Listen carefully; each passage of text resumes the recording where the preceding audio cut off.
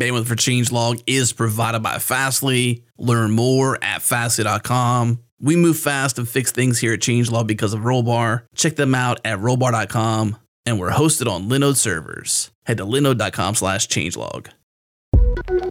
This episode of AFK is brought to you by Linode, our cloud server of choice. Starting is easy. Servers start at just $5 a month. You can choose your flavor of Linux, then pick a location that's right for you. London, Tokyo, Dallas, anywhere in the world, they've got you covered. Go from having that amazing shower idea to a hosted website in minutes. You can start small and expand as your idea blossoms into a hit. Get the most out of your Linode with great add-ons like backups, block storage, DNS management built in, and professional services to help you migrate sites or even perform more complex sysadmin tasks. Head to linode.com/changelog and get $20 in hosting credit. That's 4 months free. Once again, linode.com/changelog.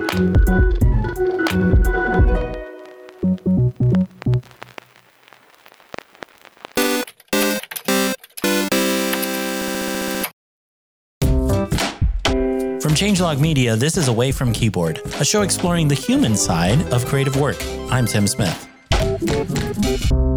Applying a label to the vast range of talent and skill Jeremy Fuksa possesses is just unfair. He's a designer, developer, video editor, podcaster, and well, the list goes on. Throughout the years, he's hosted several podcasts, which he says always seem to have personal and creative angst at their core. But this February, Jeremy, together with Paul Armstrong, started a show that explores their anxieties on a whole other level. The show is a heartwarming, refreshing, and a holy crap, I felt that way too lens into the lives of Jeremy and Paul. Unfortunately, being able to commiserate means having to go through less than ideal situations. And Jeremy says it started with his struggling business. The last couple of years were difficult for me. I decided that I had always wanted to try to go out on my own and run my own business, and I did that for 3 years. The first year was a gangbuster. The second year was okay, and then the third year was just nail-bitingly frightening. And so a big part of kind of where the show came from was, of course, that anxiety.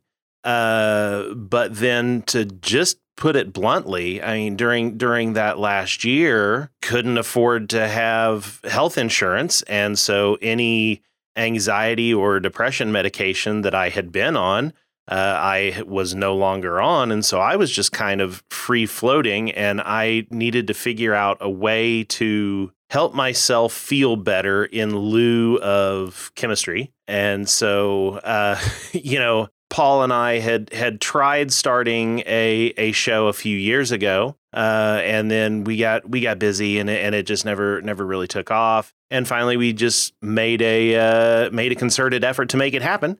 And so that's how Uncle Weepy's Depression Dungeon got started. It just kind of became a way for us to examine our own. Some people might say that it's a way for us to examine our own middle-aged white man privilege, but it really did come from that place of a little bit of self-healing, to try to just kind of talk out what's bugging you.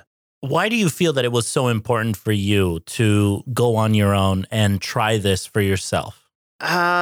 Really for no other reason than I just needed to know whether or not I could. Yeah, I had seen so many people and knew so many people through our extended network that we know, whether it be Twitter people or just design community or any of those things. And I saw all these people who were making a life for themselves. I wouldn't say that I necessarily just flat out envied them. I realized that their life was a life of hard work, and it wasn't just that they were internet famous web designers that just the money rolled in and they got to blog and podcast every once in a while. I knew there was real work behind it. But I just wanted to know if I too could make that happen for myself. And honestly, in the end, even though that last year of doing it was really rough, I will say, yeah, I think that I was able to do it for myself because I made it 3 years. And so I kind of did a lot of things backwards in so many ways. And so it was a valuable lesson and one that I won't say ended in failure because I learned a whole lot out of the process and I did get what I wanted out of it. And, that was the knowledge of knowing that I could do it if I wanted to. And who knows if I would want to do it again in the future. I don't know. I think I need to get a few years of distance between me and this past experience before I would entertain that idea again. But it was definitely what I needed. I got what I wanted out of it. I feel that it's such a good sign from you and possibly the growth that you've gone through with this particular experience that you say that you don't look back on it as a failure. Yeah. Yeah, because I very easily could, because by all accounts and purposes, anybody who walks away from a freelance job to go back and get a regular old day job, that seems like on paper it's a failure. But I just don't see it that way. And I don't feel that I'm being myopic. It's just, again, I set out to do what I planned to do. And so that was enough for me at this point. Do you feel that as creative professionals, we compare ourselves too much to other people? Constantly, yes. And that's kind of like the genesis of some of this stuff, because at least personally, I always dreamt of being my own boss because I saw other people doing it without really understanding the realities of when you are your own boss, you're no longer just a designer. You're no longer just a developer, whatever it is that you're doing. You're now that plus bookkeeper, plus accountant, plus, marketing, plus all of these other headaches that come along with owning your own business and running it. Oh, yeah. Yes. As far as comparing yourself to others, that's been in my blood my entire career. I mean, I can think of times early on in my career where I was working in agencies with other people and looking over people's shoulders, seeing what kind of work they were doing, and just being completely envious of the fact that they were doing this great work that I felt was just not in me.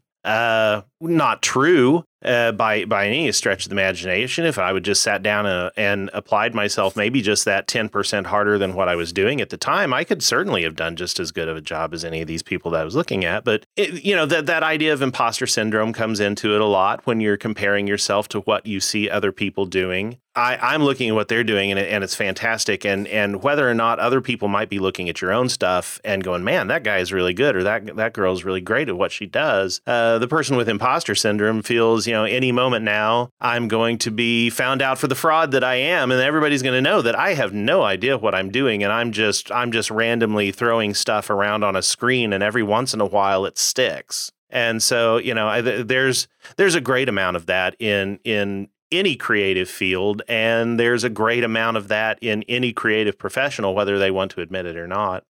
I think what's so fascinating about you too is the fact that your skill set is so incredibly diverse. Yeah, it's kind of nuts. I think that the typical job just isn't made for you. That is very true. So, yes, I have spent my career kind of being this jack of all trades for a while. It was really hot to call myself a creative generalist. I began my career with video editing and visual effects, and so a lot of my first few years was spent entirely doing television commercials. So I have a heavy video background and just happened to be also the one guy at whatever agency I was working at that knew how to work with the web. And so 15 years ago, I decided that I needed to probably either be really good at one or the other. And so I decided to go with the web. But I've always had this diverse skill set of being able to work with the web, design for the web with a video editor and animator's eye. And so, that worked pretty well when Flash was big. But still, so there were always these jobs that just never quite fit quite right. Or I would get places and they would find out that I had this weird hybrid unicorny kind of background and skill set, and they would start making up job titles for me and throwing me into these jobs where I could do a little bit of video and a little bit of After Effects and a little bit of web and a little bit of print design and a little bit of this. And so, I was always constantly busy. And so that for the longest time was for sure my number one strength. I could go in anywhere and say, I'm this guy that can do all these crazy things.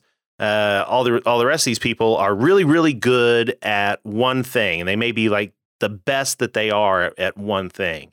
I'm maybe not the best at any one given thing, but I'm pretty good at about 7 things. And so that became really my big calling card. Fast forward to, let's say, 3 years ago, the epiphany came to me that all creative professionals kind of come out of the box right now, or figuratively speaking, come out of the womb that way. There's nothing special about me anymore in terms of that wide array of skill, because it's so innate in any young professional that has grown up within the last 15, 20 years, because with huge leaps in technology, they've got the ability to edit video, because it's always been, whether it's Windows Movie Maker or iMovie or any of that, these tools have been available to them, whereas they were some specialized piece of equipment before. And Right. so, with the advent of that, with the advent of amazing cameras and iPhones, and so on and so forth, what used to be my number one strength is just table stakes for a creative professional these days, it seems. And so that was another really big anxiety inducing moment of just realizing, well, okay, my time has come and gone as being this elusive thing. What does that realization make you personally feel about yourself? Well, cynically, I could say, well, I've had a good run. But Yeah. well, it makes me feel in a lot of ways, it makes me feel super grateful. I won't say regret. I do not regret it. I think that having that weird windy path is what held me back from those milestones that I felt that I was supposed to have in the marketing and advertising industry, because I was too busy, exploring what was going on over here, and then let's go see what's going on over here on the East Coast of creativity, and let's go see what's going on down in the archipelago of video, and and so on and so forth. Somehow I fell backwards into this perfect storm of opportunities that created a very, very unique path for me throughout the last 23 years. And so I'm super grateful for that. Coming up, Jeremy talks to me about not being able to afford health insurance, how he knew something needed to change, and what he did to feel better.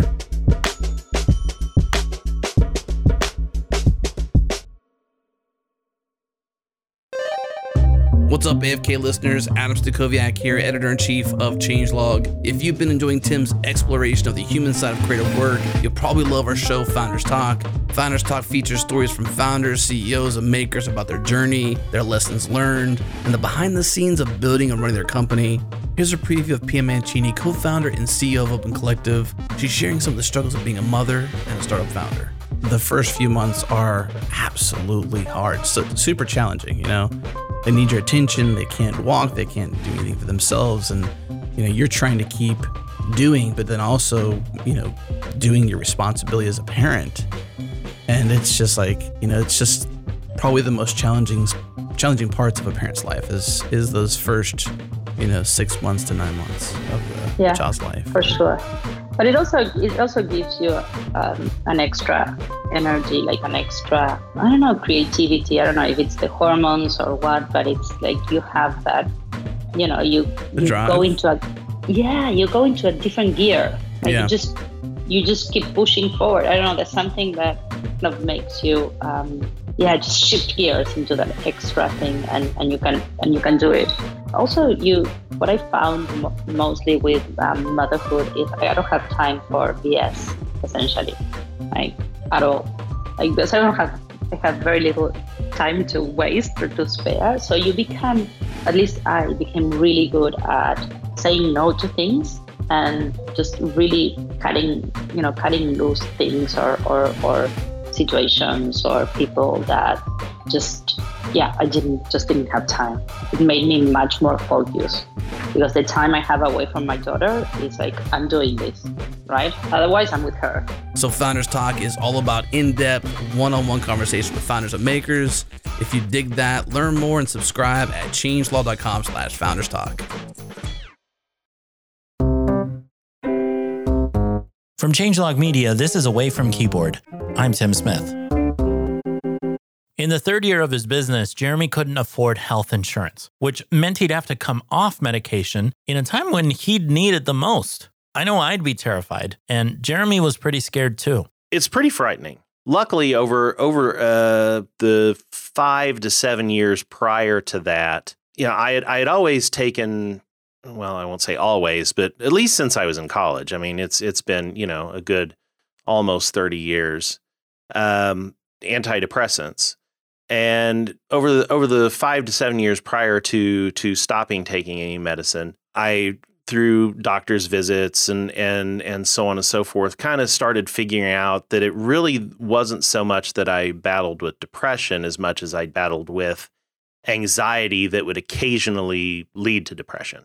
And so, a couple of years before I made that decision to stop the medication, I had gotten off of a antidepressant that if I would have just stopped cold turkey would have been really, really bad, because it had a lot of withdrawal side effects and things like that. And so what I was on was really more anti-anxiety medication. And so I was afraid of, what kind of side effects or withdrawal symptoms might I have. Luckily, there were none of that. But I was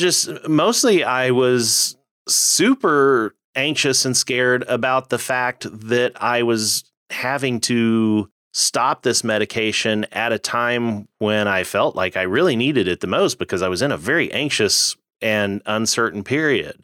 And so, I just wasn't sure how I was going to get through. I've got a great family, a fantastic wife, 2 great boys. I've got a great support system. I wasn't worried about going off the deep end or anything like that, but I just was worried about being healthy. Healthy to the point where I was, continuing to make decent eating choices, or continuing to eat, or any of those types of things. And so there was a lot of uncertainty about that I worried about.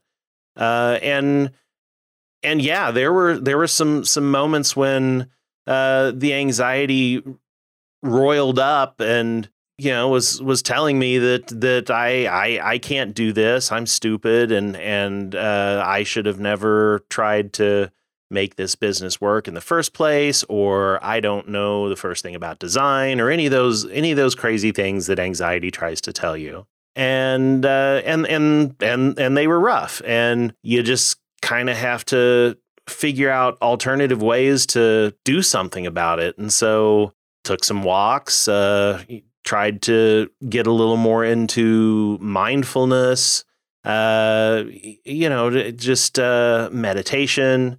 The Breathe app on the Apple Watch is kind of a lifesaver in moments like that. Just whatever I could do to subside that anxiety, and it would never go away completely, but it was at least enough to where I could go, okay, this has passed for now. We can move forward, and I know it'll be back again, but knowing that it will also go away again. And so, yeah, it was a lot to work with during that time, but it was just something that, frankly, I just had no choice in the matter at the moment. What was your wife's reaction to all this?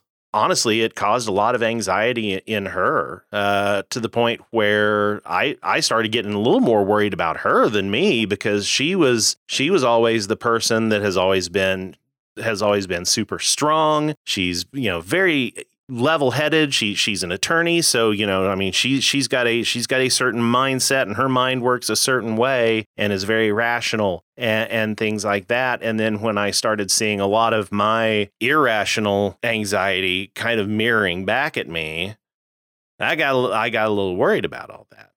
And so, it was just the stress of the situation. It also helped us out a lot, I think, because over the years in our relationship, she has really tried to be very empathetic about anxiety and depression. And, she knows something's wrong, but she also knows that absolutely nothing is wrong. And she would just have no frame of reference for that. And she would try to be empathetic and try to understand, but there was just no way that she could. And so I think she got a little window into that in those last few months. It gave some insight, and I think that it really helped deepen a lot of understanding about kind of when Jeremy gets a little off some days, sometimes there's just no reason for it, and it'll go away and it'll be okay. How do you, no, let me start that again.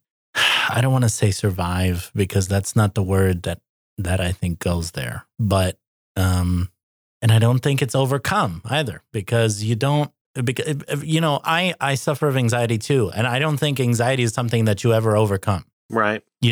I think it's something you learn to live with as time goes by, but it's not something you overcome.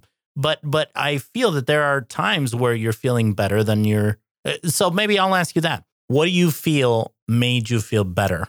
Well, the easiest answer was that I finally decided I needed to shut down my freelance business, go back to work somewhere, get some health care, and get back on my medicine. I mean, that's the short answer to it.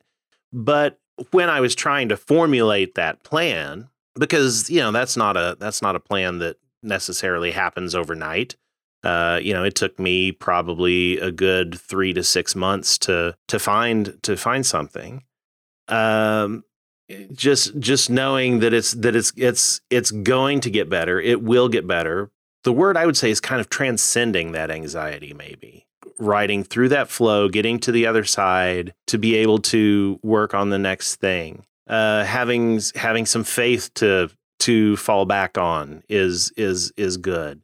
And that idea of stopping the freelance business had been something that had crept in at least a year ago, but it was something that I wanted to deny because it was at that point, in the thick of it, I did feel at that point that, well, if I do shut it down, then I am a failure. And so that acceptance of the fact that I did do the things that I set out to do, and that if I did shut it down, it wouldn't be a failure. That was step one. And so after realizing that, then it became a lot easier to say, okay, what is this plan going to look like? How how does this work?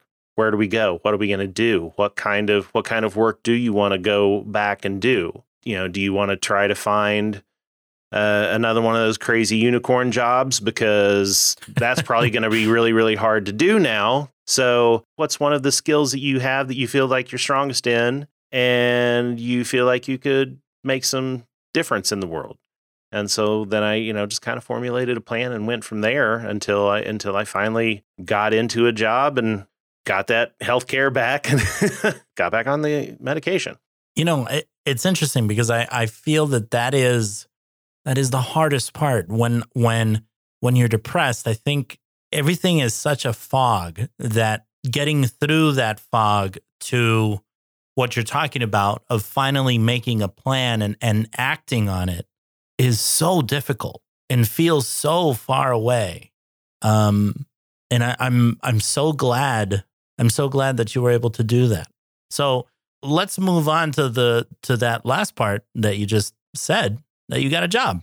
I got a job. And you started, I want to say a month ago, right? Yeah. LinkedIn says I've been there 2 months, but I don't think I've been there that long. I've been there just a little bit over a month and a half.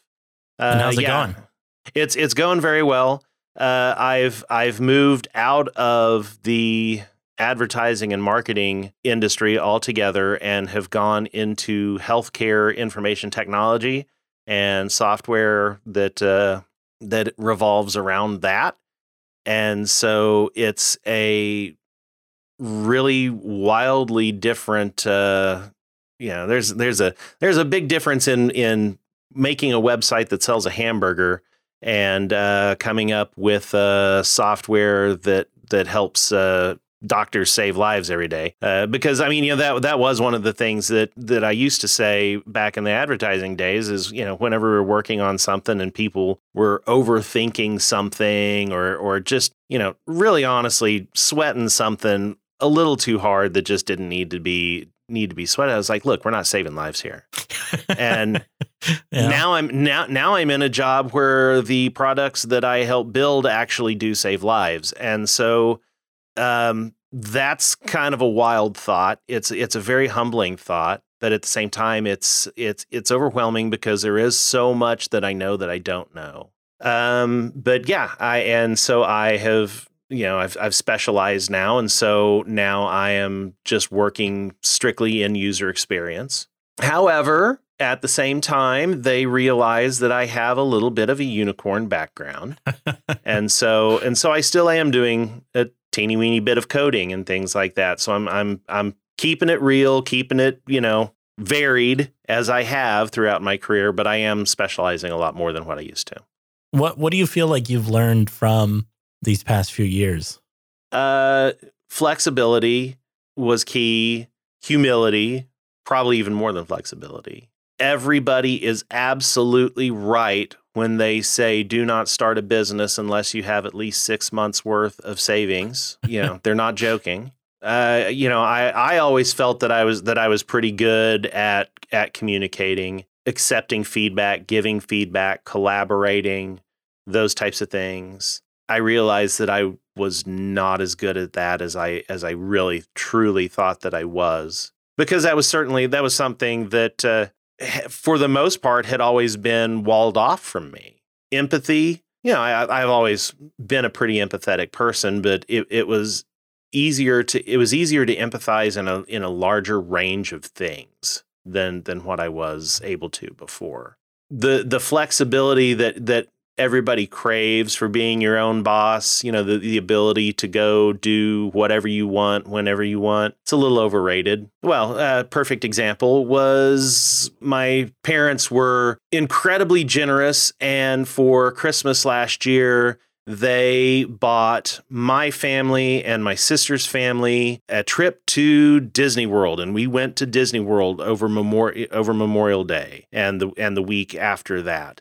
And, it was a great time with the family. Imagine, you're in the happiest place on earth. And I think that I probably was never more stressed out and anxious than I was on that vacation. Yeah. Solely for the reason that if I'm taking 7 days off, I'm not working, which means I'm making zero income. And honestly, that was really the moment where I was like, dude, this isn't sustainable. I mean, I should be having the time of my life, and yes, I'm having fun, but I should not be caring anything about the things that I'm caring and worrying about right now. And that was when I really had that big epiphany that something needed to change. That's Jeremy Fuksa. Find his podcast with Paul Armstrong at uncleweepy.show. AFK is edited and mixed by me, Tim Smith. The stellar beats are from the one and only Breakmaster Cylinder. I'm Smith Timmy Tim on Twitter. You can find the show at AFK_show. Thank you to our sponsor, Linode. Bandwidth for Changelog is provided by Fastly. Learn more about them at fastly.com. We move fast and fix things here at Changelog because of Rollbar. Check them out at rollbar.com. And we're hosted on Linode servers. Head to linode.com/changelog. Assuming you're loving this show, go rate, review, or recommend it wherever you get your podcasts. If you'd like to send me a letter or suggest someone for the show, send an email to afk@changelog.com. I'm Tim Smith, and this is Away from Keyboard.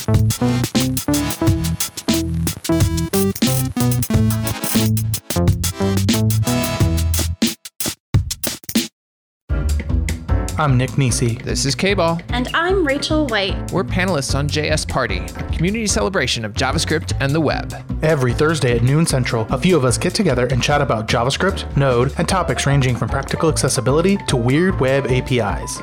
I feel like there's a deep-seated fear in the development community to do with just time zones, dates in general, and I feel that JavaScript, the language itself, has already set us up to fail. And, you know, the reason why things like moment and date functions are such popular libraries is that you really do have very scant sort of support for doing anything productive with dates in JavaScript.